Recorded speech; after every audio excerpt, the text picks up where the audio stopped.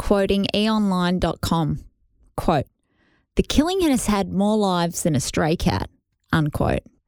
Quote, "The drama was cancelled by AMC after its second season and then brought back for a third and then cancelled again and then brought back. It was the final season, we think," end quote. Hello friends, Josh here. This is On the Bubble Podcast, Season 2, The Renewal. For all episode links, resources and anything else we mentioned in today's episode, head over to onthebubblepodcast.com. Just so you know what you're in for today, this is part Season 2 trailer and part sharing of a TV show that just wouldn't die. The Killing from AMC. Wouldn't die. That's kind of like this podcast when you think about it.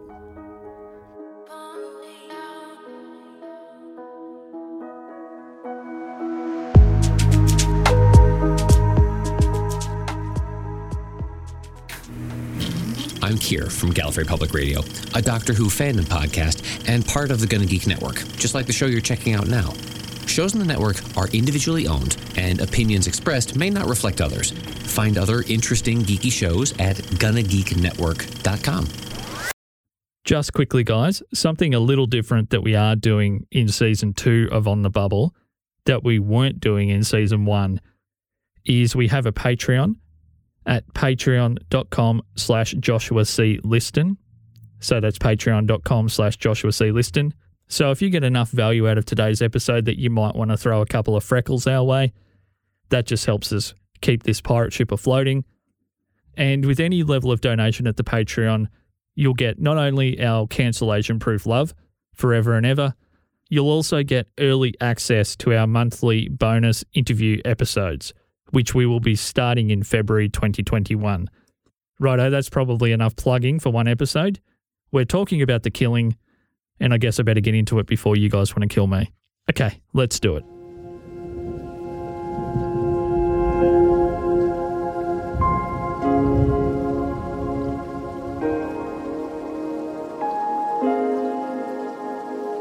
Quoting theweek.com, quote, "The Killing became one of the early poster children for the pitfalls of internet buzz," unquote.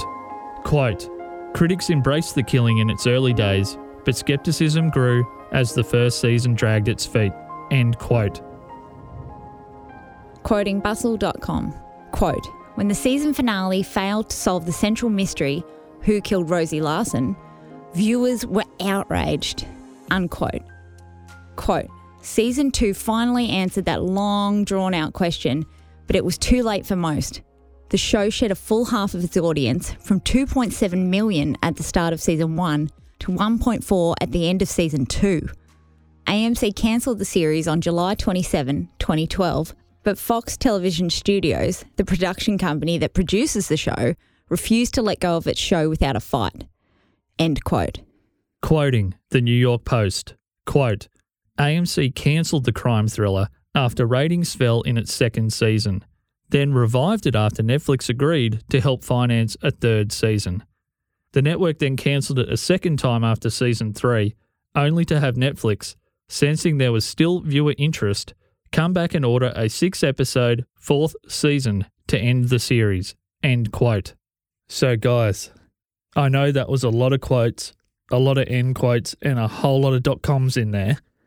But the reason we decided to start Season 2 of On the Bubble podcast with a show like The Killing, it's no Game of Thrones and it's no Walking Dead or Breaking Bad, it just was never that popular, is it gives us a unique insight into a show that was saved not so much by fan action or by the moving of ratings. It was more so saved by power players in the industry who had an interest for whatever reason in the show, a personal interest. In this case, the power players at Netflix, seeing an alignment between a show like The Killing, the content and tone of the show, and the user base of their platform. So a streaming platform where things like binge watching, all-day watching, and no commercials are just part of the viewer experience.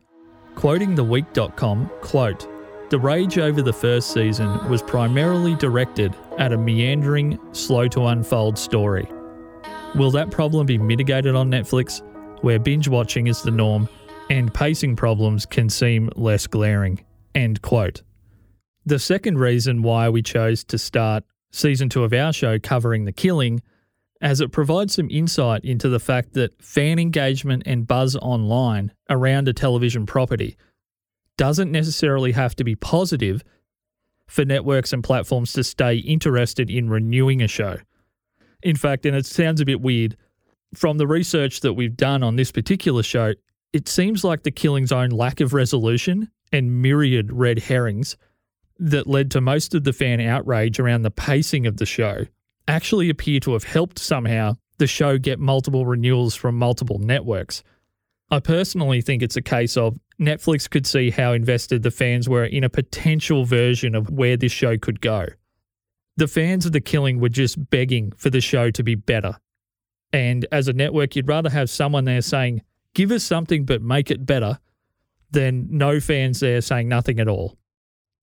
I think shows like The Killing open up several more doors for us to explore as a podcast in the world of TV fan culture and the TV industry, how the industry machinations work behind the scenes, how personal interest in a particular property or a show, which we've seen in the past with Jeff Bezos and The Expanse, how fan action might not map directly to why something is cancelled or renewed, particularly with these big streaming companies where maybe the traditional metrics mean less and we're not sure about what truly means something to these particular individuals or their corporations.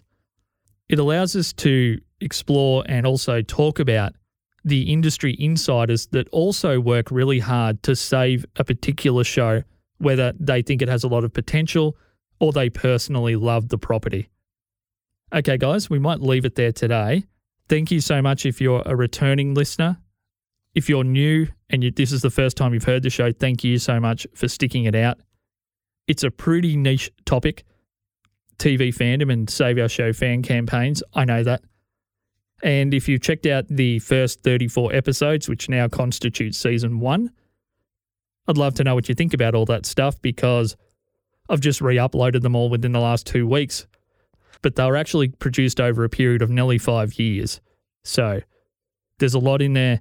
I grew as a podcaster. The show changed. The show hopefully got better. And I'd love to know what you think about that.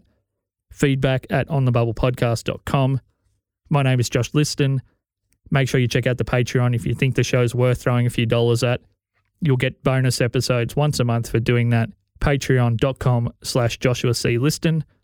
You can find me on all the socials at Joshua C. Liston. And 2 big shout-outs.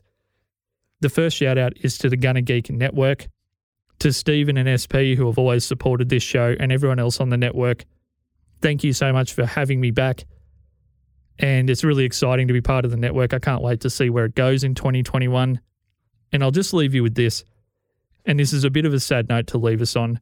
If you do listen back through Season 1, you might hear a lot of the same voice in there. That was actually a friend of mine, Josh R. Moore, who sadly isn't with us anymore. He's a great loss to the Australian podcast community. I miss him like a brother.